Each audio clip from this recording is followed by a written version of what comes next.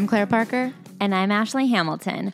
And this is Celebrity Memoir Book Club. On brand new mics. If you guys notice that we sound better than ever, it's because we did spring. And so I hope you guys notice, because I feel like a mom who's like, well, why do I even send you to private school if you don't appreciate it? These mics went to private school, you guys. They are so fancy. They smell like labor went into them. Are you trying to say our mics have BO? What does that mean? Yes, our mics literally do have BO. They don't. They have new car smell. I hate new car smell. Once we spray our own spit all over them, the smell will go away. Should we write our names on them? Because I am spitting. But I do like drink out of your drinks all the time. That's true. What's a little spit among friends?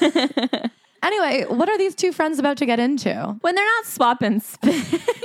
Disgusting. They're reading celebrity memoirs and bringing you the juiciest details with a side of their own thoughts, their own analyses. That's why we come here, folks, to project upon people we don't know. And if that's not your cup of tea, then I would suggest that you go spit in a different cup of tea. There is some more straightforward information on the internet, but if you want it with flair, baby, there's no better place. Yeah, this is the Flair Lair with Ashley and Claire. But here's the thing, you guys. We love you so much, and we love it when you love us back. And we hear you, and we appreciate you, and we appreciate it when you appreciate us. So we have gotten the feedback that people are tired of hearing names up top. We do still want to say thank you and also get to our goal of 1,000 reviews. So the deal is, when we get to 1,000 reviews, we will stop reading the names out. If you ever wanted to hear your name on this podcast, now's your time to get in, because tickets are going fast. We're so close to being free from this. I enjoy it. I love it. But I guess some of you guys don't. Thank you so much to everybody who has reviewed already. We really appreciate you. Yes. Now a massive shout out to our darling 5-star reviewers. Another Parker. Oh my God. We're so happy to have more Parkers. Lizard Malfoy. That's also somehow Claire. Grace Schuyler. Oh, sky's the limit. Thanks for being here.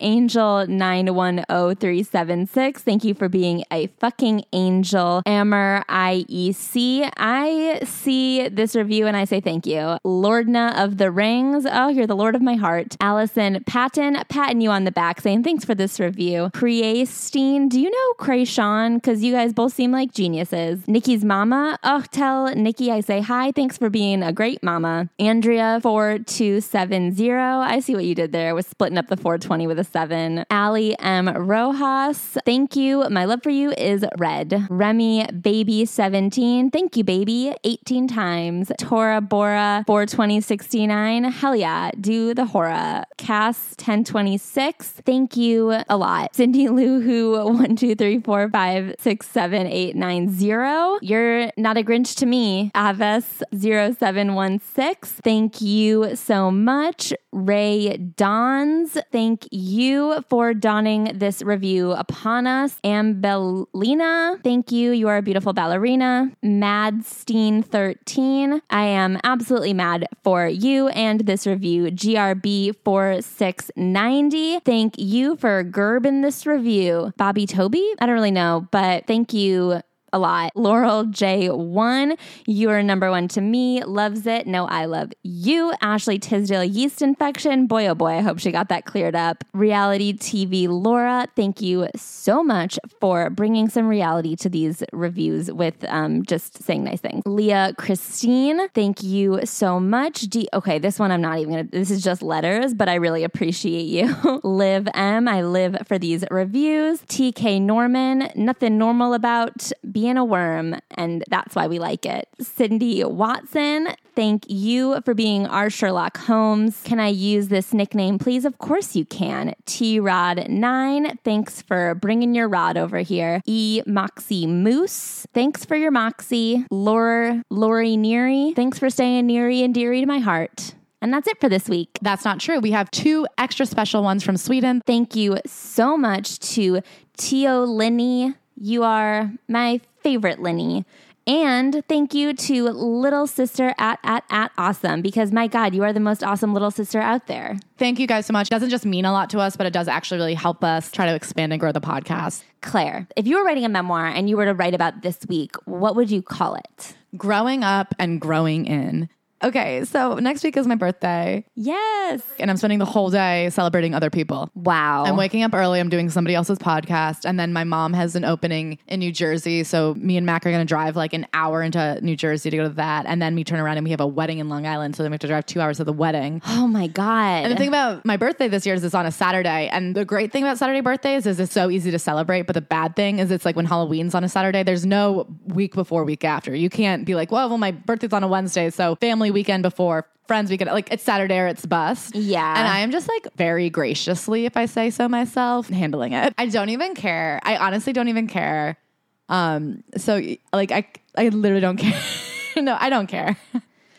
I don't care. I believe that you don't care. I will say, since your birthday is fully booked for other people's things, and I've told you if you want to do a dinner on a different day, just say that day and we'll do it. So the problem that I think happens every year is I am growing up and being like, my birthday doesn't have to be a 6-week event. It could just be one night with my buddies. But then everything always gets chopped up. So I thought we'd do dinner and then go out after on Friday. But Mac is taking me out to dinner on Friday. So I'm like, okay, but if I want to do a dinner with my friends, I still want to go out on Friday. So it's like, what am I going to go out on Friday and then do a different dinner with my friends and then do dinner with my family? It just adds up. And I almost feel like being like, I'll have one little thing. I'll have another birthday next year. Plus, you'll have Christmas. Yeah. And we always have dinner with a group of friends. Christmas is around the corner, and that's the time to really celebrate, Claire. Everybody knows Christmas is kind of my day. But anyway, I feel like that's very cool of me to be like, I don't care. We'll see how much you don't care. I think only time will tell. I can't wait to check back in with you guys next week to let you know how little I cared. My parents give me a lot of shit for being somebody who's like obsessed with their birthday.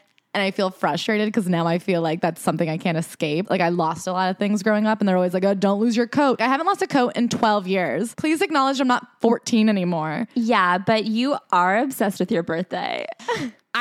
Ever since I've known you, anytime you need a favor, you are incapable of asking for favors without linking it to your birthday. You're always like, for my birthday, do you think we could go get a coffee sometime? And it's just like, yeah, we could also just go get a coffee sometime. Or like when you needed a new backpack, you spent like 7 months just carrying everything in your hands because you're like, I asked for a new backpack for my birthday. And you were an adult with a salary who could have conceivably spent $40 on a backpack. You know what it is? For some reason, I'm not somebody who shops. Like I never window shop. If I'm shopping for something, it's because something is broken and it needs to be replaced. Yeah, your backpack did break and needed to be replaced. I don't know. For some reason in my head, like the only day of the year you can have anything given to you is on your birthday. And so I have to all year plan very specifically for it. And you always ask me for just like practical things. I want to get you something cool. Like you're always like, I guess I do really need a new eyebrow pencil and shampoo. And I'll be out in April. I'll be like, I can't wait till my birthday when I can wash my hair again. That is if somebody comes through. I do get that I bring up my birthday year round, but it's not like I'm obsessed with it or something. I'm actually that humble. Listen, one day a year I'll ask you a favor and that's it. 100 days a year I'll ask for a favor, but it's only on one day of the year that you have to remember them. Anyway, Ashley. Yes. If your book was a life and your memoir was a chapter, what would that be called? I am just going to ignore the fact that what you said made no sense and keep talking about myself. I would call this week's chapter, there's a lesson in there somewhere. So here's what happened. Here's the story. I got a new pair of really chunky Doc Martens and I feel very cool in them, okay? When I wear them, I feel like I'm Priyanka Chopra, 5'10". I feel powerful. I feel cool. I had a show that I wasn't honestly that stoked to go to because they sent us a message being like, if you still want to come, you can, but there's going to be no one here. And it was kind of out of the way and it was kind of a mess. And I was walking to the show and I stepped in a literal pile of shit. No, Ashley. Yes. You never even told me that this happened. It's hard for me to say out loud and I felt like I could get it out 1 to 2 times. And I wanted to save it for the podcast. In these new shoes that make me feel so powerful, it is impossible to get any motherfucking thing out. So I got to this show. I scraped it off as much as I could in the road. I live in New York City, so there is not grass for 100 miles. Was like limping through the street being like, what the fuck am I going to do about this? This is a nightmare. And I was trying to get as much as I could out. But there's so many little divots in the bottom of the motherfucking shoe that you can't just wipe it out on a sidewalk. You need to be shuffling through grass. And there is no grass. So I got there. I beelined for the bathroom. I spent like 15 minutes in the bathroom cleaning my shoe and almost being sick. And then I did get it fully all out, but it took fucking forever. And people kept knocking at the door. And then I would come out and be like, I'm so sorry. This is a mess. And you go, and then I'll go back in. there was only one bathroom there and I was really monopolizing it. It was like the tiniest sink. The shoe didn't even fit in the sink. It was so disgusting. I feel like I just need to keep remembering that there's ups and downs and lessons to be learned. I was really feeling like hot shit, and then I stepped in actual shit and I was like, stay humble, you dumb bitch. I don't know what the lesson fully was. I feel like I still need to reflect on it, but it was a very impactful moment where I was like, this is one of the worst things that's ever happened. Like, I almost left my shoe. I felt myself step in something and I was like, I don't know if it was mud or poo or what. What if I just unlaced my shoe and walked away without even looking? Well, I'm really sorry. I'm glad you got it out. It was a horrible experience, and I am hoping I've grown as a person, but I honestly can't guarantee it. And now let's get on to our memoirist this week. Claire, what did you know about Izabella St. James before you opened her book, Bunny Tales? Nothing. What did you know about Izabella St. James before you opened her book, Bunny Tales? Nothing. And the first time I ever heard of Izabella St. James is after we did Holly Madison's memoir, Down the Rabbit Hole, and people said, you should read Izabella St. James's book, Bunny Tales. And I said, who? Let's get into Izabella St. James.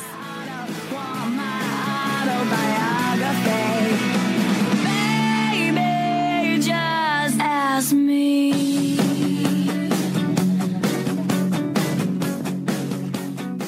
So Izabella St. James, I don't think St. James could possibly be her real last name, but she never gives you what else it could be. I was going to say the same thing, but I think it's very smart that she is not using her real last name. It does set up what this memoir is, which is like not really about her. It's funny to be like, here's the story of my life. My name, unimportant. Yeah, it is not important. It's very funny the way this book is written because truly 85-90% of it is about the mansion. And you know going in that she's a girlfriend of Hugh Hefner and she's going to give you that DL. But it's like record scratch. I bet you're wondering how I got here. And it all started with a little thing you may have heard of called World War II, baby. So she opens this book with a little intro talking about how in post-mansion life, she is often judged pretty off the bat for the fact that she was formerly a girlfriend of Hugh Hefner.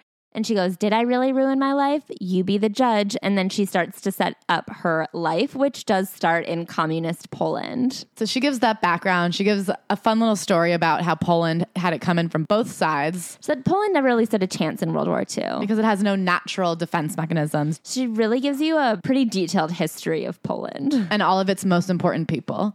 Can I tell you something that she does that's some real towny shit that I found actually very endearing about her? What? Is that she always loves to point out the most prominent person from wherever she's from. And she loves to be like, William Shatner and Pamela Anderson are also Canadian.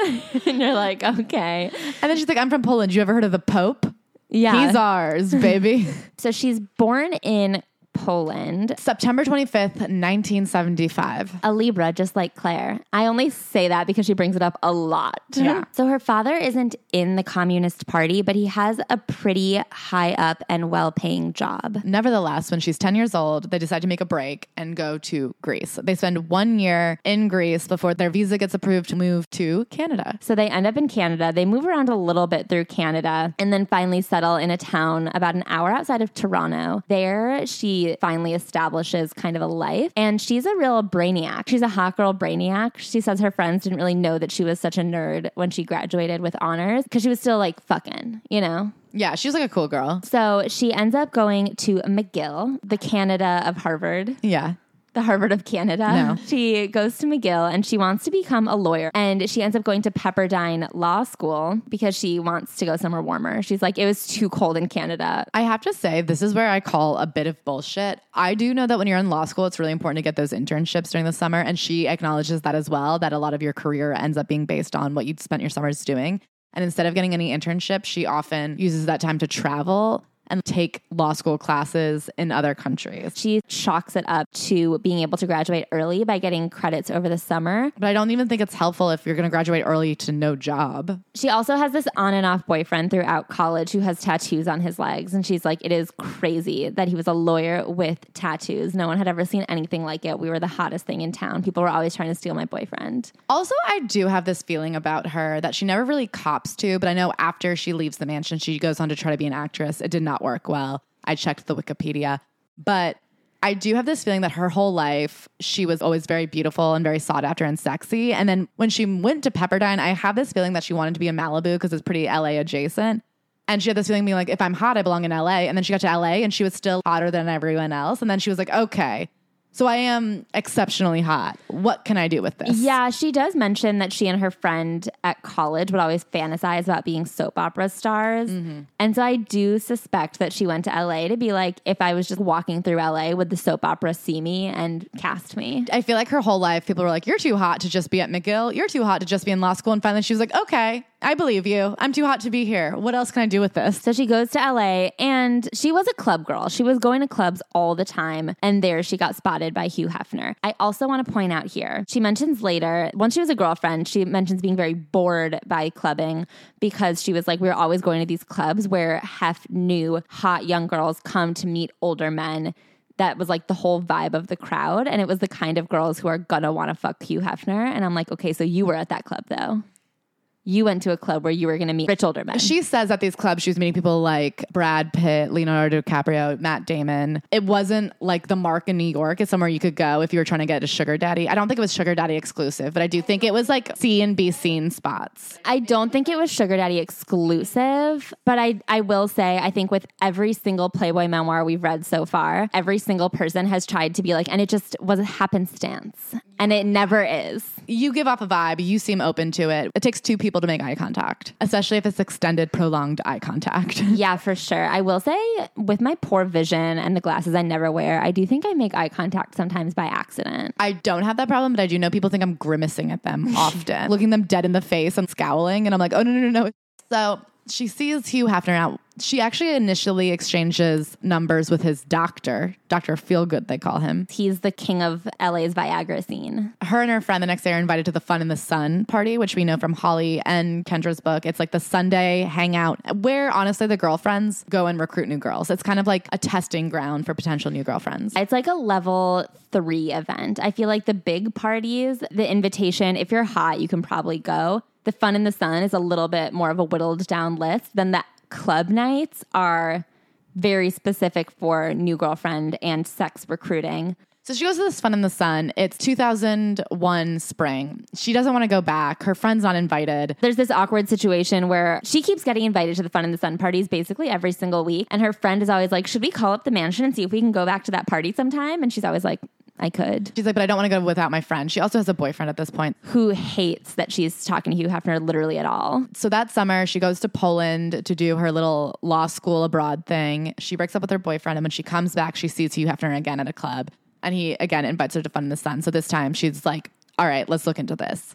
So it's her last semester of law school because she's going to graduate a semester early because of all of her abroad studying. That fall, she starts going to the Playboy Mansion a little bit more, but her studies are still coming first. So that's September 2001. She's going out with them on weekends. She's down, she's having fun. After one hangout, she goes, a few days later, the tragedy of September 11th, 2001 occurred. Like the rest of the country, I was devastated, stunned, and scared. To my surprise, I received a personal call from Hef asking me if I wanted to go out with them.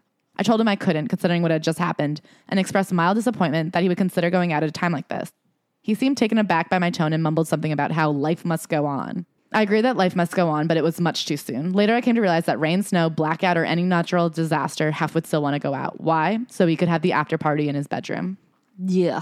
As we know, which we'll get into in more detail later, the after party in his bedroom is the post-club night sex romps. So at this point, she has no true interest in pursuing it, but I do think she sees it as a fun, easy way to get into cool clubs and bars. And she says at this point, she's having a lot of fun hanging out with the girls. And it's cool to be associated with Hef. He's such an icon. He's such a legend. And she's like, I found him endearing. He's inviting me out. Why not? He does give generous gifts to study for her exams. She was like, I really needed a new computer. And I asked if the mansion had an old one that they didn't need. And instead, Hef paid for a new computer for her. She did see a lot of generosity up top that she thought was indicative of who he was. So she graduates early that December 2001. She's planning on prepping for the bar and taking it that February. She's locking herself in, but she kind of breaks at the end and decides just to keep going and partying with them. And the more she's partying with them, the more she sees that this could be a next step in her life and not just a Saturday night hang. And she completely self-sabotages. So it just so happens that the bar falls on Grammys weekend, which is the night before the Grammys. There's the Music Cares benefit event, which is one of the biggest music industry parties / benefits / events of the year. Second only to the Grammys, which is the next day. And then there's just after parties and other things that whole week. And it all falls the week of the bar exam, which is a 3-day test. So the night before the first day of the test, she goes to Music Cares. She chooses to do this anyway. Then she does the first day of the exams. Then she goes that night to the Grammys and then goes to the second day of the exams. And then the third day of the exam, she just blows it off entirely. And she does say that she's pretty sure she would have passed had she taken the third day of the test. Her scores the first 2 days were actually good enough. And I have to say, I was a little disappointed in her. I just don't think it's good planning to skip the third day, especially after the parties are over. I guess she was really hungover and didn't want to do it. I do see how it really was self-sabotage. She wanted to make sure that there was no momentum carrying her forward into her career. She wanted to take a break. I think retrospectively, it would have been nice to get that bar under your belt. I think it would have been a good idea. I guess she just really didn't want to do it. I think that she won't admit that she had actually no interest in becoming a lawyer. It's very easy when you self-sabotage and don't take the third day to say you would have passed if you had just finished, because it's like, well, then why didn't you just finish? I'm not saying she's stupid. The bar is famously very hard to pass. A lot of incredibly intelligent people. JFK, I believe, president of this United States, formerly, it took him a couple times to get through it. Well, he only had part of a brain. But I'm just saying a lot of people don't pass it the first time. It's very easy to say that you would have. A lot of people don't pass it the first time. And I do want to say, I do think she's incredibly smart. Pepperdine is a hard school to get into. Law school is a hard thing to pass. I think that in general, she is a smart person. And I do want to give her credit because we do read a lot of memoirs from people who say I was going to be an XYZ. And it turns out they had just kind of read a pamphlet about that career. Like Portia de Rossi said she was going to be a lawyer. She did like half a year of undergrad. Priyanka Chopra said that she was going to be an aeronautical engineer. That was literally just like a glimmer in her mind that that could be a career path for her. She never went to aeronautical engineering school. I will give her credit to say that when she says I was going to be a lawyer, she was going to be a lawyer. Yeah, I believe that if she had never met Hugh Hefner, she would have at some point taken the bar and would have passed it. Yes. She fully sabotaged herself by not showing up for the test and does not pass the bar exam and does accept Hugh Hefner's invitation to move in that April. So this was a February failure. She continues partying with them and decides that because the next bar exam isn't even until July, she now has a couple free months where there's just not anything else she could possibly do anyway. And she angles for it. Once she does that, now it's like, okay, my next sight is set on moving in. At that point, he had just kicked a bunch of girlfriends out for breaking the rules. I think that he was living with 2 at the time. Plus, Holly had moved in on 9/11. We remember, if you remember anything about 9/11, it's that. That was the week Holly Madison moved into the Playboy Mansion. And Jessica Simpson realized she was in love. And Portia de Rossi weighed 168 pounds. And Blink-182 was shooting a music video. And Busy Phillips was on break from Dawson's Creek. And Melissa Joan Hart was on vacation in the Bahamas. This is like one of those Christmas songs where it's like 12 turtles dancing. And I was still heavy. Anyway, so when she first meets Holly, she realizes that Holly doesn't really have any other friends. So she thinks I'll go for Holly and be Holly's friend. And that obviously backfires immediately because, as we've learned, Holly doesn't do friends good.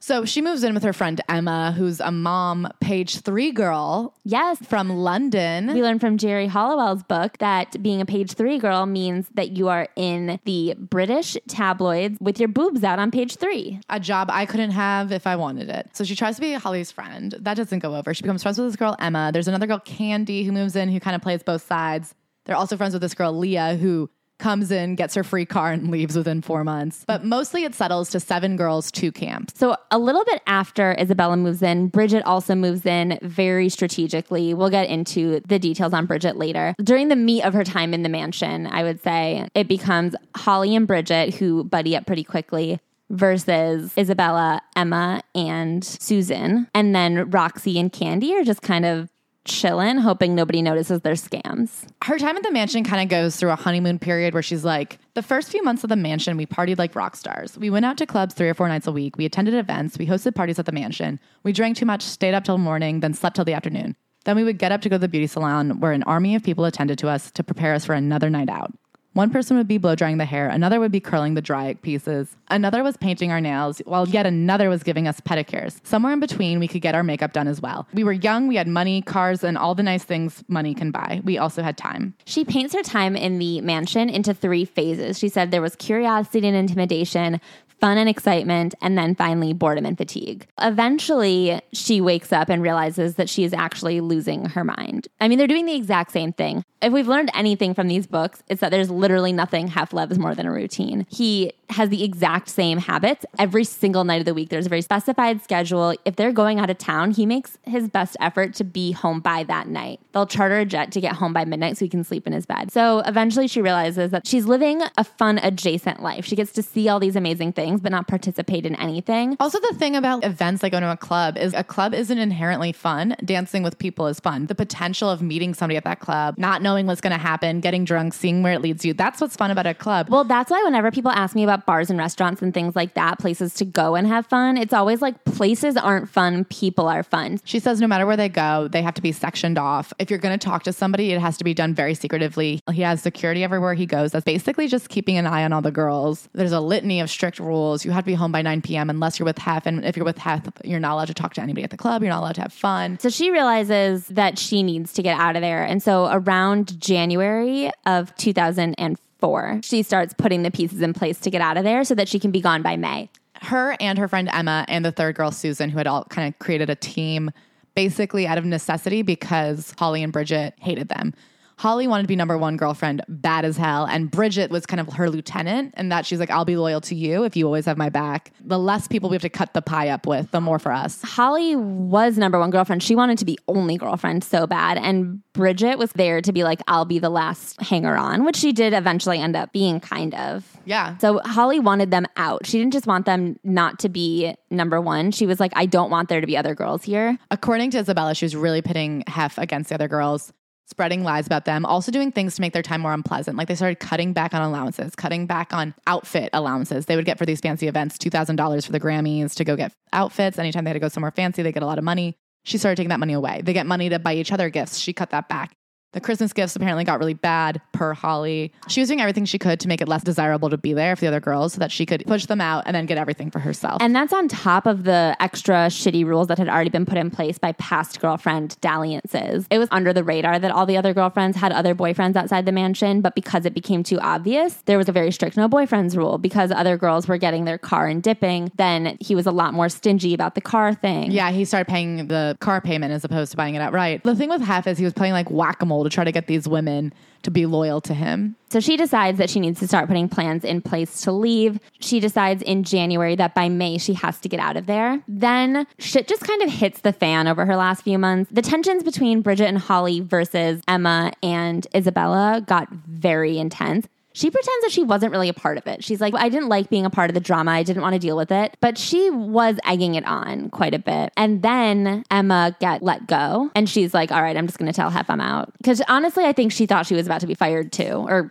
broken up with too. Yeah, she assumed he was coming to dump her next. And he said, let's make this work. And she was like, no, I already have a condo. I'm actually ready to go tomorrow. So then she leaves. She ends up having a huge blowout fight with Bridget on her last Wednesday club night at the mansion, and it really sours her exit. She's not really invited back for quite a while, and then eventually she starts getting invited to the parties again. She goes to a Midsummer's Night's Dream party. She goes to say hi to Hef, and she says she doesn't know that Hef recognized who she was. And she's like, it did hurt me. I did live with him for 2.5 years. And I am like, damn, but I guess you guys all do look alike, and he is old, and I'm sure he's on the way to cataracts. Yeah, and she also talks throughout the book about never really spending time with him and how hard she went to avoid spending time with him. She said it was nice having conversations with him every now and again. She says she didn't spend more than 15 minutes one-on-one with him in the entire 2.5 years she lived there. One time she stayed in on a Tuesday night and played Monopoly with him and Bridget and Holly, and the other girls made fun of her for being such a fucking narc that she went and played games with Hef. And it's like, I don't know, you guys were all like living with him and presumably his girlfriends. They really did everything they could to get out of it. Another interesting thing about her, before we move on to the rest of the book that's not about her, is so she claims that she didn't have that much sex with him, that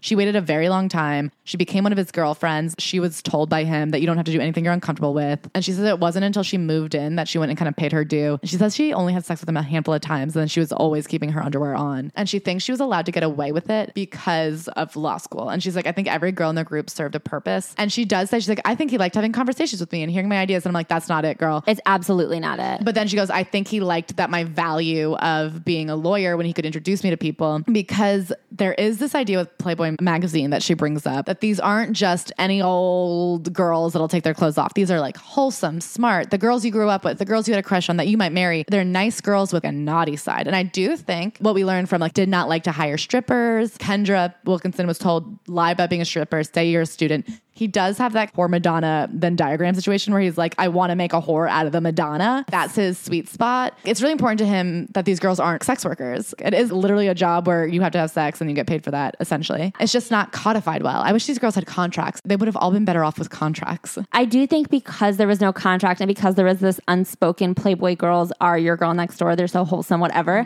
that all of these girls, all of these books we've read have felt so comfortable vilifying objective sex work. And it is very bizarre because what they're doing is not that different. And she does the exact same thing Holly does. Throughout this book, she's complaining about she didn't get the exact car she wanted. She got a Land Rover instead of a Range Rover, and she was like crying about it. But then they have no problem turning around and being like, some girls took way too much advantage of Hef's generosity. But meanwhile, she was like, I was mad because I would ask him to pay off my loans and he didn't. And she's like, this is how you would ask for things. You would wait till your birthday. Very Claire. Yes. Well, she says you would either wait for your birthday to ask for something more extravagant, like a more extravagant plastic surgery or veneers, or what you would do is you would start really showing up in the bedroom and getting extra saucy. And because you were more active in the bedroom, then he would be more likely to give you better presents. It's just funny that you would participate and be like, but anybody who participated more than I did was greedy. But anybody who participated less was like lazy. I do think there is this running thing where there's two types of girls in this situation. And it's the Holly Madison and the Isabella James on one side. And then there's the Kendras and the Emmas and the Susans on the other side.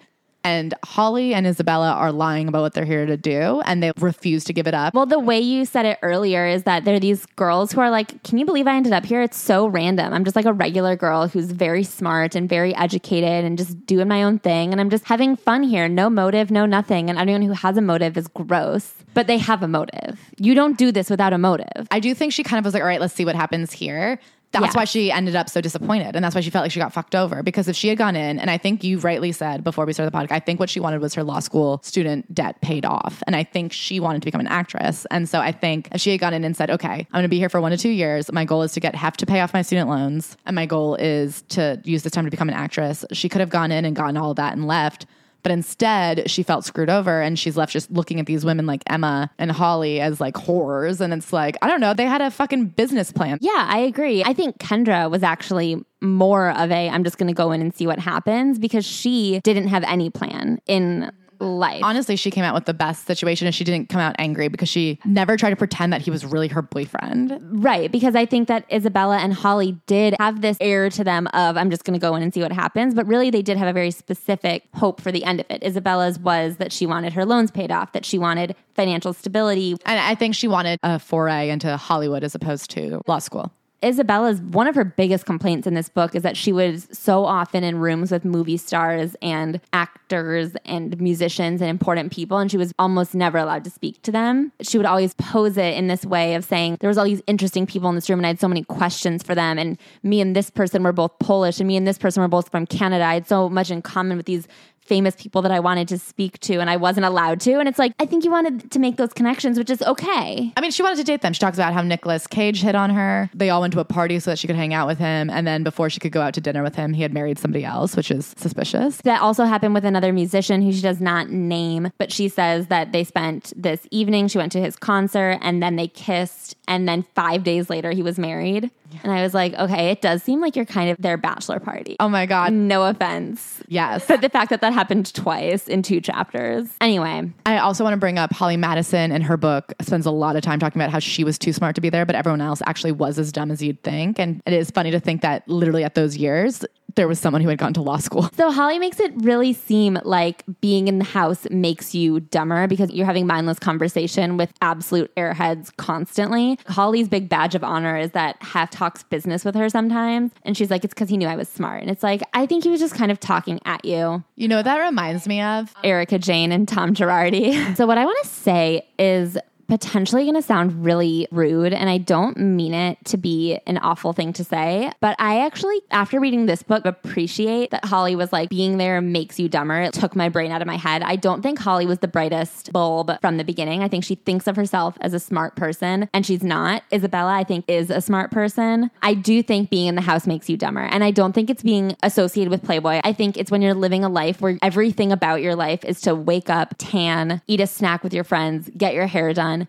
get your nails done, go out to a club, repeat. There's no way your brain isn't atrophying a little. All of them have these ideas, things they want to accomplish, and none of them can even wrap their brain around how to get to an acting class. They all have cars that have bought them. They all have pretty much freedom all day long to do whatever they want. And none of them until on Girls Next Door, Bridget was going to classes, and Holly saw Bridget going to classes and was like, oh, maybe I'll take some classes too, because they have all day to do nothing. They're not doing anything. And I think doing literally nothing does make you melt a little. I agree. I bet you there was a lot of fear with leaving of like, truly, what are you going to do next? Because they do forget how to do anything. I also do think that when money is being handed to you like that, it is very hard to leave. It's very easy to be like, well, I'll just get one more. Or like, my birthday's coming up. On their birthdays, they would get $2,000 instead of $1,000 for the week. And I think it'd be very easy to be like, well, I'll just wait until my birthday to see what else I can get. Or I'll just wait till Christmas to see what else I can get. And you get trapped in that cycle of like waiting for the next big break, and then you'll go, but then you're always so close to the next one. So I think that makes it hard to leave. And I do think there is this distinct idea. This comes from all of them where they're like, I wanted to leave the house, but what else could I do? And it's like, I don't know, be a waitress, be a temp. There are other things you can do. I've had shitty jobs. There is this funny thing where they're like, I'm miserable every day, but God forbid I go work at a fucking Sephora just to pay rent and figure out my next moves.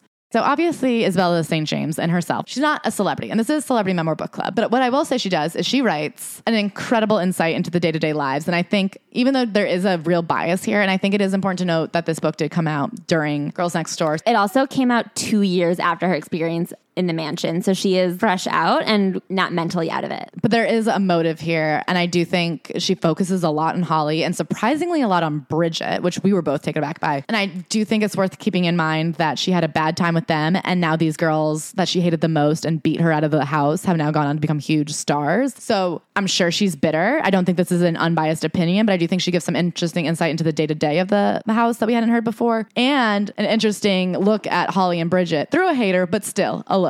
And I want to talk about the way this book is written. It is dry as fuck. I think that the reason it's so popular is because it gives a very step-by-step analysis of every single corner of the Playboy Mansion. This book is a textbook. Chapter 1, my childhood. Chapter 2, how I ended up at the mansion. Chapter 3, the food at the mansion. Chapter 4, clubbing. Chapter 5, sex. She gives you a verbal tour of the mansion. She also does our favorite thing that anybody can do in a book, which is give a list of parties. I will say the difference is that these are parties that actually happened. Yeah, these are important parties that are like part of the life. But it is funny to be like, no matter where you run, you will never escape the list of parties. So let's start it. Chapter 1. So because she's outlining every aspect of the mansion and mansion life in a deeply disjointed way, we actually do get a lot of really interesting insights that I don't think we had before. Some of them are repeats. Like she gives us a detailed tour of the mansion and does not leave out the fact that there was animal pee everywhere. So she says about the mansion, there was something about the mansion that just lured you in. It's not Hef himself. It's not the house. It's this enchanting feeling, this aura. There's a spirit to the place that makes your skin tingle, your mind relax, and it makes you lose your inhibitions. That's where the niceties end. So the rules of the house were, of course, you have to be home at 9 p.m. This was to stop people from having other relationships and doing anything else with their lives for the most part. The problem, though, is sometimes the call comes from inside the house. And I guess a lot of previous girlfriends that hooked up with butlers and kitchen staff. So they also were not allowed to even go make their own food. They were never actually allowed in the kitchen or the butler's pantries. It's one of those things where every single thing becomes a golden handcuff because, yeah, it's amazing that at the press of a button, you can have any food you want 24 hours a day. But I do see why it's fairly frustrating that you can never just go make yourself a piece of toast. Or even just go grab a quick grab and go of snack. She says, sometimes they would just fully forget your room service. Sometimes it took a really long time. And after an hour, you'd be like, God damn, I would really love that club sandwich right now. Would have been nice to be able to just go into the kitchen and grab some chips. She got in trouble one time because she didn't like the kind of wine that they were making everybody drink because they had a huge surplus of Shiraz. So she snuck into the basement where there's a giant wine cellar and took a cheap bottle of Sauvignon Blanc. And she got ratted out. One, because you're not allowed in the wine cellar because I guess previous girls had stolen wine. And two, you're not allowed to have any bottles in your room. So everything has to be brought to you by a glass. Everything is done to control the women. So she got in huge trouble with Hef. Also, another rule is you're not allowed to take phone calls directly. So this clearly was before the age of rampant cell phone use. Everyone who called you had to call the mansion and get redirected to your line. So they were aware of every conversation you were having. I bet you they were listening too. I bet you they got tapped. Obviously, Hef is obsessed with scrapbooking. The infamous guest house in the backyard. She says you will find the game house with the infamous padded floor room, which is actually not something I had ever heard of. She says the carpet floor has a very thick pad underneath to make it bed-like, which is surrounded by mirrors and TVs. The floor in that room is soft, but is by no means a mattress. Maybe it was at one point back in the swinging 70s, but has been worn in and worn out long ago. How disgusting is that? Repulsive. And there's also 2 bedrooms back there in the game house that have mirrors on the ceiling that are used for party guests to go fuck around. So with these parties, there were some pretty strict rules about attendance. So they were all allowed a guest list, 4 or 5 people that they could invite to the parties, but it was a pretty unspoken rule that you could just put girls on your guest list. There was a couple ways to get men in. One is if you paired them up with a woman. So you were like, my couple friend is on my list, or just made it look like they were a couple. And then you could get a guy in. Because girls would invite dates to parties. Or they would put it on another girl's list, so it was less suspicious. Or the other thing is if they were very famous, because as we know about Hef, he is blinded by fame. And so if you're seeing someone who's extremely famous, you can invite them to the party because Hef is just happy to have a celebrity there. But if he finds out you're boning him, you're screwed. She says inside the Playboy Mansion is really shabby, which we had heard in Holly's memoir, that it's really like outdated. Things get fixed one at a time. And it's probably because, as we know, the mansion is not owned by Hef, it's owned by Playboy Enterprises, and he does in fact rent out those rooms. It's in nobody's direct interest to make the house beautiful. One of the girls' rooms is $8,000 to $10,000 a month. So to be a girlfriend is quite an affair for him because they are getting $1,000 cash each week as an allowance, which is something that I did not know. I knew they were getting $1,000 allowance each week, but I did not know that he was handing it to them. She says that they had to go to his room at a scheduled time every week and request their allowance, and he would hand them an envelope. If he was unhappy with you, he would use that time as his moment to be like, you're not doing enough stuff in the bedroom. You're not participating in the movie nights as much. And also he was very withholding. I feel like the biggest problem with being his girlfriend is it's a full-time job where you're getting part-time benefits because she's like, 1 week I had to go and be with my mom who's getting surgery. And so I'm paying for my flight there. I'm paying for a hotel room while my mom's in the hospital. And he goes, that's fine, but no, you won't get an allowance. Yeah, if you aren't there that week, you don't get paid that week. There's no paid time off. These are the times where she's like, I absolutely hated him in that moment. And I'm like, I do think the girls should have unionized because they needed PTO, they needed vacation. Here's the thing. So obviously it sounds insane that you're being paid to be someone's live-in girlfriend. That is a bizarre situation, but she does highlight that you have so many obligations. There's so many things to do. There's no other way you can earn money, and people existing in this world do have expenses. She was like, I had a $1,300 student loan payment every month. She maintained an apartment outside the mansion the whole time, which I found very interesting. I found it stupid. I found it a poor decision. But so she had this apartment outside the mansion. So she was paying rent. She was paying her loans. There were expenses that needed to be paid, and she could not hold down a regular job. She worked at Playboy for a little while, and she just had erratic hours because she couldn't go there that often. Well, she says what also happened is Playboy originally started out in Beverly Hills, but they saved $1 million a year by moving them to Glendale. And then the commute was an hour and a half, and Hef was like, I don't want you leaving that often. Why are you gone all the time? So then... Can I say really quick, that drive is not an hour and a half. Once or twice, it might have been an hour and a half. If there was an accident, it could have been an hour and a half. It was not a daily hour and a half. Interesting. I would guess 40 minutes. So back to the bedrooms. I know we went over this with Holly, but he rented those rooms out for $8,000 to $10,000 a month for the girlfriend's rooms, and the main room was $25,000 a month. Can I say another thing about LA traffic? Because she was like basically picking and choosing her hours, essentially. She would just go when she could. She could have very easily made it off rush hour hours. She also says that they were allowed to decorate their own rooms however they wanted, but there was a very specific way he wanted them to decorate it. This is gross. He said he liked our rooms to look like little girl rooms, white carpet and pink walls. Ugh.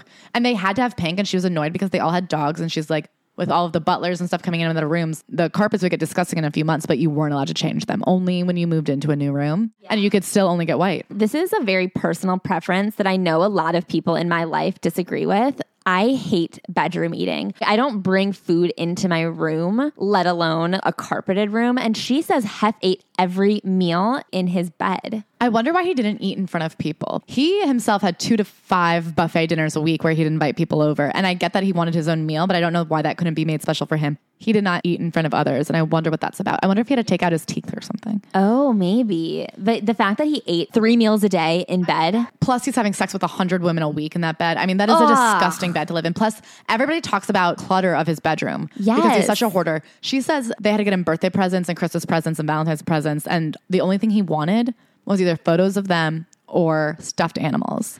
That he had tons of stuffed animals in his bedroom and he loved stuffed animals. And we know from Holly's book that there was just stacks of tapes and things lying around. In this book, she writes about how Holly's dogs were distinctly not housebroken. She goes, it became just significantly worse when Holly moved in with her first dog and then got another. The dogs were not housebroken and relieved themselves on the carpet. This is when she's living in Hef's room.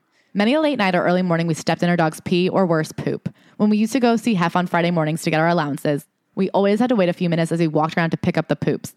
Holly finally talked to him into having the carpet replaced when we went away on a trip. Unfortunately, the carpet chosen for him by the staff was dark blue with a different colored patterns, which made poop spotting much more difficult. Poor Hef used to strain his eyes looking around in the mornings and our accidental step-ins increased. I saw the reality show that she got 2 more dogs. That's 4 dogs. I imagine it's just one poop landmine after another in Hef's room. Ugh. Okay, so that room where he eats 3 meals a day in bed is full of probably dust all over the tapes and the clutter, literal dog shit, and sex junk. Disgusting. And I'm sure he's a little sloppy with his soup. I do think that should have been a challenge on Fear Factor. Just living in his room. A night in that bed. Disgusting. One thing about the house that I find really interesting is that it's so well known that the outside of the house is a spectacle. The gardens are beautiful. There's a zoo. Everything is striking. But it's so weird to me that they just don't care about the interior, because I get that we literally just said it's because it's owned by Playboy Enterprises, but they did really take the time to redo the outside. And she mentions a couple things about the inside. There are some really nice old architectural elements, but the actual decor of the house was disgusting. She thinks it's because they're hosting literally thousands of people throughout the year. There's no reason to have nice things. They could get stolen or destroyed. She talks a lot about how Hef's oldest daughter, Christine, runs the company, and she's always getting on him about how expensive his girlfriends are, how expensive the parties are. She actually says that you can rent out the Playboy backyard for $10,000 a night, and events often do, which she found tacky, but that was just to defray the costs of Hefner's lifestyle. So she breaks down the costs that he spends on girlfriends. The rooms are $8,000 to $10,000. They have a certain stipend at the beauty salon, so they're all getting monthly facials, monthly massages, and then they get their hair done pretty regularly. She says Hef himself will point out when you're ready for a root touch-up. And then he also has a running tab with a plastic surgeon. She estimates that he spends $70,000 on boob jobs a year. They really do adapt to this way of life in a way that I don't think anyone is hyper willing to admit. She talks about when they cut back the clothing budget for the Grammys. They used to get $2,000 and now they were only getting $1,000. And she's like, you really could not dress for these 2 events for only $1,000. And it's like, you really can. Well, something that she said that I thought was very untrue, when they cut back the stipend, she's like, we can't rewear something. We've already been photographed in it. That would be embarrassing. And I'm like, your own boyfriend barely sees you as people. Trust me when I say that not one person is going to see you in an outfit and remember that you wore it last time. Also, 2 years of clubbing and you can't rewear something from 9 months ago. Like, you could. They're very much the Pussycat Doll backup dancers of girlfriends. And every time she has that realization, it makes her really upset. And you can read it a few times throughout this book of it dawning on her that she is not necessarily an important entity. The girls are just there to help Hef and therefore Playboy get PR. It is really upsetting to her in this way that confuses me, because I'm like, I don't know what you thought this was. Well, let's get into Hef. Okay. So she gives a background on Hef, and I did not know this. So Hef was a copywriter in Chicago. They asked him to move to New York. He said, give me a $5 raise. They said no. He quit the magazine Esquire, and he went and bought a bunch of already nude photos from somebody and created Playboy magazine. And she said it really was his eye that made the magazine blow up. His first ever centerfold was Marilyn Monroe, and it sold out. Then the rest has been history. I mean, not necessarily. There's been ups and downs. Towards the end of her stay at the mansion, there's this definitive less allowance, less clothing allowance. They're cutting back on things. Girlfriends are leaving. Part of the downsizing was downsize the girlfriends. I think part of the reason he allowed Holly in his ear like that was because there's also this pressure from his own daughter in the business saying you can't afford it. And then, of course, they had the girls next door. That was not out of nowhere. That was out of the vacuum. That was the lack of income. She's like, they cut back our allowance and our budgets and these things because Holly told him to. Holly was trying to edge us out. And it's like, no, I think Playboy was in a pretty bad place during this time. Because we know that they had a real renaissance with Girls Next Door. Holly wasn't in his ear saying you need to lower the budget for your birthday party. Like, that was a company decision. Let's talk about Holly. She claims that she and Holly simply didn't get along, but she doesn't really harbor animosity for her. And I will say that her words read quite differently. She says, a new girl, Holly Madison, had just moved in. I remember how excited she was to finally be living at the mansion. I first met Holly weeks before she moved in. She was one of those girls who came to the parties and fun in the sun. It looked to me like she was always trying very hard to get Hef to notice her by hanging around his girlfriends. I guess Holly's efforts paid off. Tammy asked Hef to allow her to move in, and he agreed. From what I heard about Holly, she had moved to Los Angeles from Oregon and worked at Hooters as a waitress. She couldn't afford a place to live. She was sleeping on someone's couch and begged Tammy to help her. Holly was invited to stay in room 3, which had 3 beds in it and was used by girls when they were visiting. As soon as Holly moved in, she began an intense sexual relationship with Hef. She was the only one who had sex with him regularly and replaced his main girlfriend, Tina, in all of the bedroom duties. My guess is that she knew what she had to do to stand out, and she did it.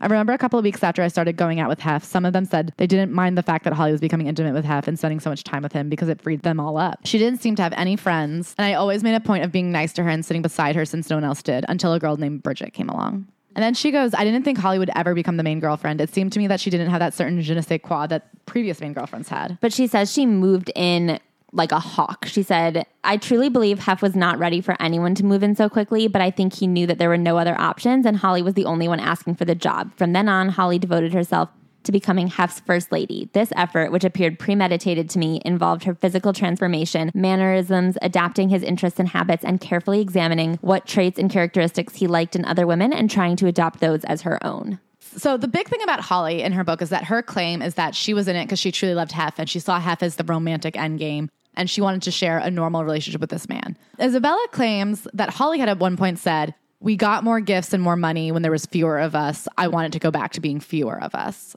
Izabella says later, after she left the mansion, she was at a party and met some people who had known Holly in her pre-mansion days and said that Holly had spent a significant amount of time strategizing for how to become one of Hef's girls. She also says that she really does believe that Holly was the only girl who ever didn't have a boyfriend or flings outside of the house. Holly was a real goody two-shoes. She calls Holly and Bridget the nerds and them the cool girls. They liked playing Monopoly. Or she claims that Holly had studied all of Hef's likes and learned to like old movies, and that she was super dedicated and she was a real snitch. She would tell on anybody. Which is really interesting because in Holly's book, she's like, we just happened to have all of these things in common. I was an old soul and he was literally old, and that's why we got along. And it's like, I don't know, according to this book, those were all characteristics that she fully put on to be a more desirable top gal. It really was the thing that kept her endeared to Hef. It wasn't that he liked her. He didn't really like anything about her, it seems.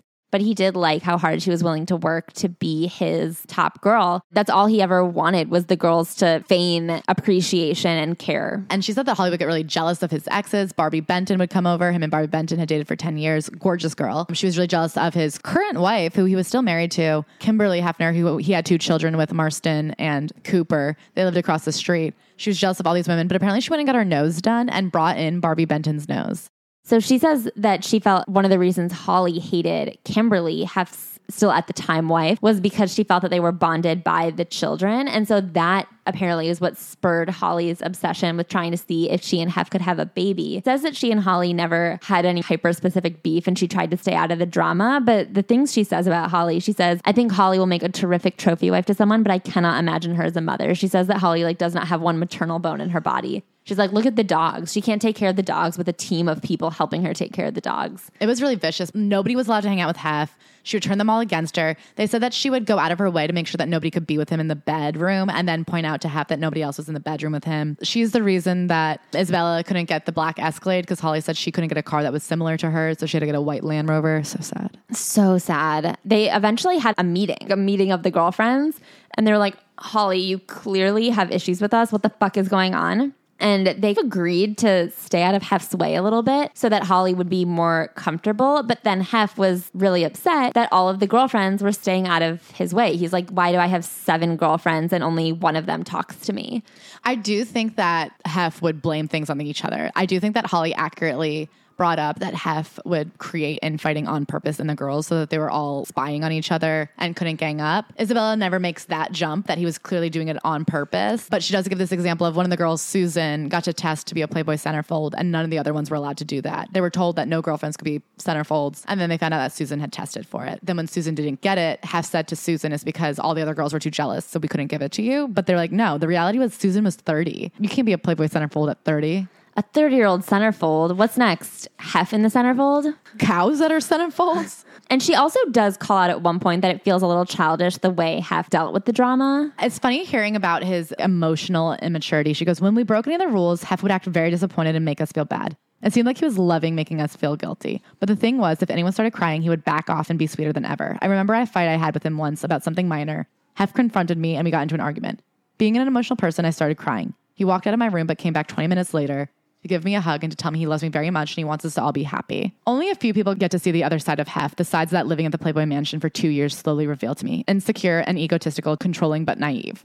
And I think this is interesting because something is he would know people were cheating and not confront them until it got out of hand. I do think she believes in the naivete more than it existed. Because she also points out later that he was this childlike figure who created this playground for himself where he got to indulge in his fantasies, and whatever didn't fit into those fantasies, he just didn't acknowledge. And I think it was not necessarily that he was naive. It's that he chose to only see exactly what he wanted to see. When they would go out on these clubbing nights or when they would have a bunch of parties to go to, like for the Golden Globes after parties, they would go to like 6 parties, stay at each party for like 15 minutes, long enough to do the red carpet and be seen and talk to a couple of celebrities. And then they would get the fuck out of there. And then on the way home, he'd be like, wasn't that an amazing night? And she's like, what the fuck is he talking about? That was not amazing. We just stood and watched people having fun. And then probably an hour after we left, I bet you the party got really fun and we missed all of it. So something that she says that I do think is true, and there's hints of it in the Holly book, is that first and foremost, Hef loves the success of the magazine. The thing he loves most is that magazine. And I do believe its success is what gets him going more than the girls. And having to have sex with the girls is just part of the illusion that promotes the magazine. And then he actually sees himself as an extension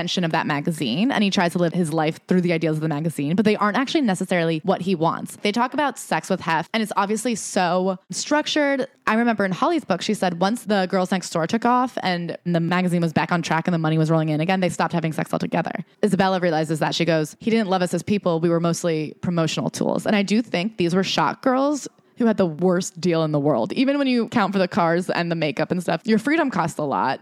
And also 24 hours around the clock working, that should be making you a lot more money than $50,000 a year. But it's also hard to justify when working pretty much just means lying by the pool. But at the end of the day, it's hours that you can't do anything else. Yes. Like, what is your human life worth? I would say my human life, like a year of my life is worth more than $50,000, especially if you want to BJ every once in a while. But I do think she realizes that he doesn't see them as people. He sees them as promotional tools. And part of the promotion is that they're these loyal, obsessed girlfriends. Like when a company blocks Instagram on the computers. In theory, you should be working the whole time. But just to help you be working the whole time, they'll take away the thing that they know you're doing. That's not work. I mean, Playboy is about the male fantasy. And I think that he lives his life to what his fantasy was when he was just a weird virgin. Well, I think the thing about a fantasy is once you're living it, it's not the fantasy anymore. And that the whole Playboy Mansion thing is that on the outside, how amazing would it be to just be making money to sit by a pool all day and get to press the number 0 and you have a butler with any food in the world. But nothing's actually that fun when you live it. Let's get into the sex. Ew. So something that she adds that Holly did not bring up is she said that, first of all, Holly was the start-off girl. She would start him off with her mouth. She would get him hard. And we knew that from Kendra's book. From the early party posse days, before it was more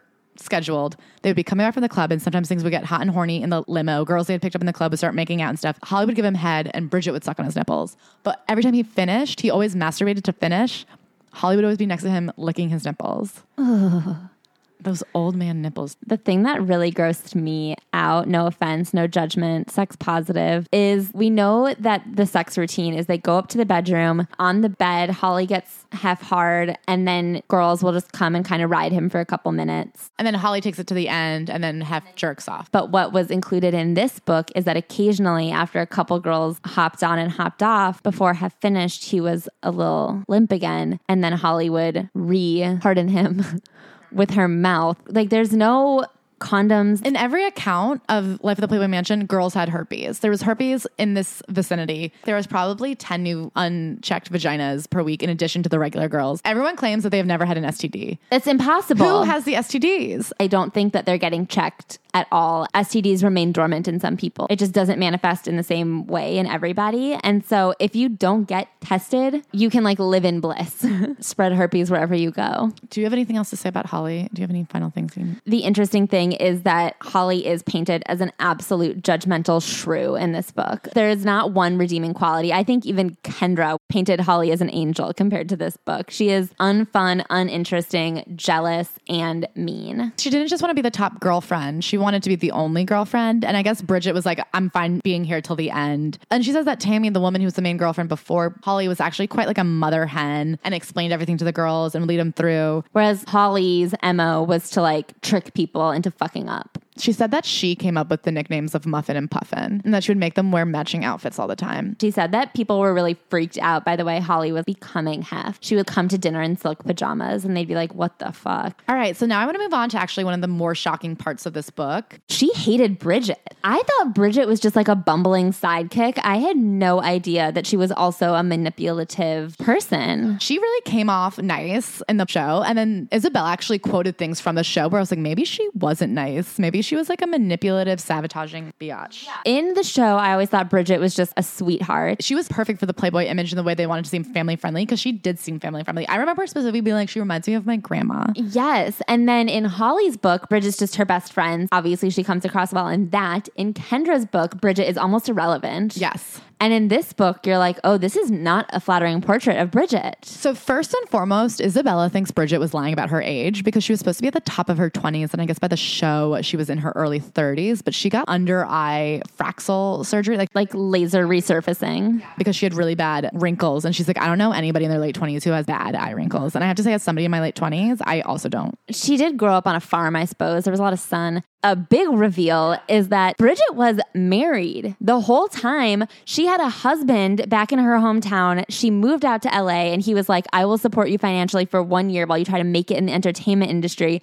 She spent that 1 year getting in at the Playboy Mansion, and then she lived in the mansion. And was having sex with Hef. They didn't get divorced. I looked it up until 2008. She left Girls Next Door. Her final season was 2009. So I guess she was like, I've got a lot of contracts to end right now. She makes out Bridget to be like a real in it to win it girl. She was fucking a manager that apparently a lot of people fuck. To try and get in. That's first where they met her. And then even there, she was trying to upgrade to Hef. That guy ditched her, but she came back. She really makes it out to be like Bridget just kept sneaking her way in. She was like, I don't think Hef was ever that into her, but Holly really took her in. And then Hef obviously does a lot to appease Holly. So getting Holly a friend in the house was kind of a priority. So because Holly had selected Bridget, Bridget was in. She talks about how she just never found Bridget attractive, never found Bridget interesting. The end of her time at the Playboy Mansion was an enormous blowout with Bridget. Okay, I want to say really quick, Izabella loves to point out how unreasonable the other girls can be and how hard she stayed out of the drama. And she does give us little one-liners of her saying things that I'm like, this was shit stirring. No one is innocent. I do think no matter who you are going into the Playboy Mansion, you become something else, okay? And I'm not saying it's good or bad. I'm just saying to go in here and have problems with every fucking girl and say that you're not a shit stirrer, I don't believe you. But that's also why I do think Holly sucked, because I do think everyone hated Holly too. I think Isabella's problem was that she was not honest with herself about what she wanted. And because of that, she was constantly frustrated. She got into like a physical altercation with Roxy.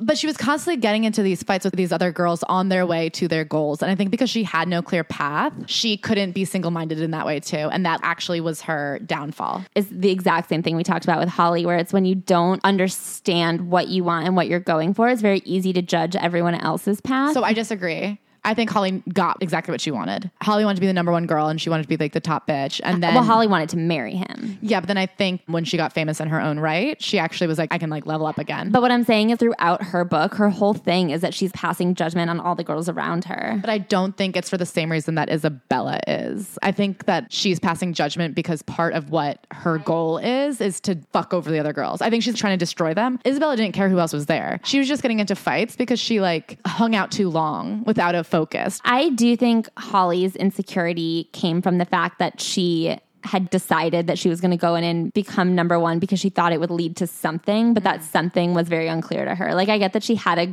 goal, but the goal wasn't like thought out. The goal wasn't either money or a husband. I want to like soak up as much of the fame and attention that this brings. With Izabella, I agree that she didn't have a focus, and I think that she was kind of losing it, just being trapped in this Groundhog's Day situation. But she does point out all of the other girls and their scheming and conniving and their rule breaking and this and that. And then she's doing pretty much the same things, but it's just not bad when she does it.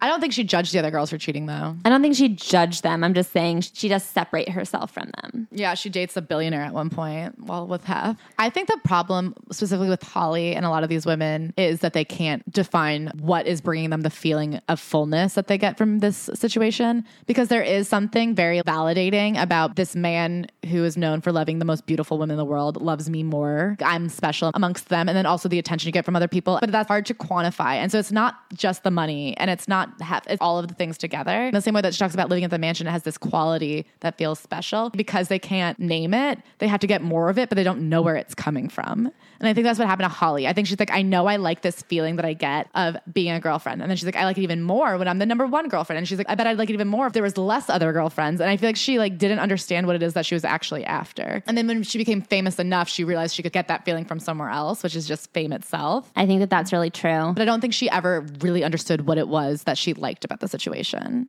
I think there's something very special about it, especially because there's so many events where there's so many other people coming around and everyone wants to be there when they don't fully understand the situation. She even talks about Pam Anderson coming to sit at the table with them one time and just fawning over Hef. And she's like, I can see how this girl gets everything she wants because she really can lay out a compliment. And then she just like leaves very quickly. And she's like, okay, so clearly she didn't want to date Hef. Yeah, no, she was just at the table flirting with Hef. And it feels cool in that moment to be the girl who's dating Hef when Pam Anderson comes over and is laying it on thick with your man. So Bridget is married. Bridget is possibly very old. And then very much Holly's gunman. Holly is queuing it up and being like, Bridget, take that one out. And so I want to talk about this fight that they get into on the last night. So Izabella has already broken up with Hef. She's going to be moving out. They go out clubbing. And in the limo, Izabella sits next to Hef, which I guess is Bridget's spot. So at the club, Bridget is just crying. And someone comes up to Izabella and is like, Bridget's crying because you sat next to Hef. And she's like, what the fuck?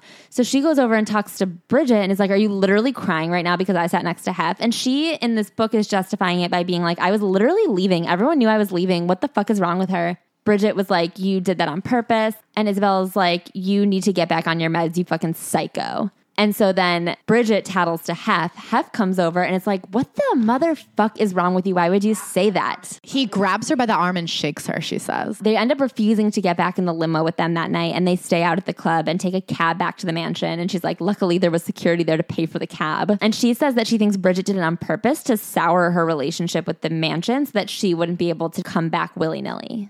She does say, she's like, the minute I got yelled at, I look over and there she is, happy as a clam, dancing. And I believe it. That is some manipulative shite. These girls were in it to win it. It's scary. I do think because Izabella had this law school backup, she had a part of her that was like, I don't need this. I'm just getting what I can to leave. She had I don't care. But clearly she cared enough to stay for 2 years. Mm-hmm. But she didn't ever care enough to like put in the effort. She was just riding it out because she didn't know what she wanted. There was no exit ramp. I mean, she did say she always assumed he'd pay off her student loans, and he never did. And so I wonder if he ever hinted that he might. She says that he had paid off previous girls' student loans, but it turns out that was just community college classes. Like $5,000. Anyway, so I know you wanted to talk about Kendra real quick and then we'll wrap it up. So Kendra comes in during her last couple months at the mansion. Every single girl has this story of, I don't know how it happened. I just sort of like tripped over myself, landed in front of Hugh Hefner, and he said, come be my girlfriend. And that's just not it for anyone. So she writes about Kendra, and she's like, Kendra was a painted girl at Hef's birthday party, which we knew. And in Kendra's telling of it, Hef was obsessed with her from the first time he saw her photo. Before she even got to the painted lady party, he had asked her to move into the mansion. From that day, he started inviting her to parties and inviting her to live in the mansion. According to this book, Kendra very carefully positioned herself in front of Hef to be noticed, to be seen, and to be remembered. And there was a lot of vying that went into it. She angled to get herself invited to live in the mansion, and there was effort towards it. It seems like Hef loves fresh meat. He loves a new girl. He loves making a new girl feel comfortable. But this whole like trip over yourself and end up a girlfriend is not the story for literally anybody. Honestly, I would probably rank Kendra, Holly, Izabella just in terms of writing and pace. But I do think this book was a really interesting trifecta to help us round out the story for everyone. And the other thing that I think is fascinating is that Izabella was definitely a really big part of Holly's mansion experience.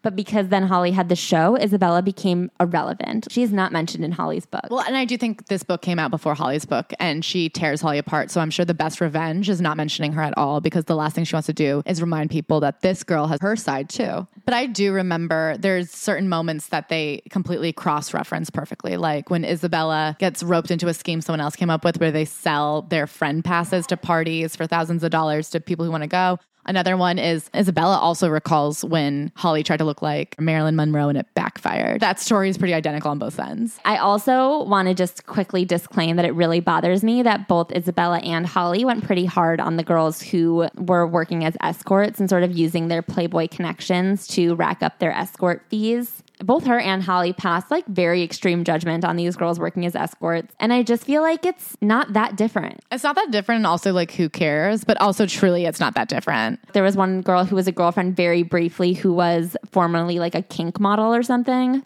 Yeah, and she shows up to a Halloween party dressed as a horse with a gag in her mouth. They literally call her a freak. She's the only girl that all of the girlfriends have ever banded together to get kicked out of the girlfriends group, because she was just so overtly sexual. And I think it's so interesting that they've drawn where what they're doing is not overtly sexual. And then as soon as someone is truly comfortable in their sexuality, that's too much. Meanwhile, she talks a lot about being comfortable in her sexuality. And it's like, it sounds like you're comfortable in being seen as hot by men. Yeah, you're comfortable being sexy. You're not comfortable in your sexuality. Or with other people's sexualities. Yes. What were your final thoughts on this book? I felt that a lot of the info I knew, just because this is my third Playboy book. I liked that she kept it short and sweet and to the point. And I do think it was an interesting third perspective on Holly and Bridget. I was very grateful for her Bridget insights. I really am vying for a Bridget book. I am forever interested in this Playboy life. I wonder if it was just because Girls Next Door hit us at just the right time. I did not dislike her, and I am curious about her career after this moment. Mm-hmm. It doesn't seem like she went on to do much. I will say I feel like we cheated with this one because it was technically a memoir, but we read it as a biography of Holly and Bridget. I know. We mostly used it to get into them, but whatever. It still counts. You guys, as always, we've got bonus content on the Patreon. We last week had Fluently Forward, Shannon McNamara, who's an incredible blind items specialist. We went on for like almost 2 hours about celebrity gossip. We've got another incredible Patreon episode coming up this week. Check out The Wormhole if you want to connect with the other wormies. It's on Facebook. It's called The Wormhole. And of course, Instagram, TikTok, everything. We love you so much. Like, review, subscribe. We're so close to 1,000. You're almost free. We love you guys. I love you guys a lot. Okay, see you next week.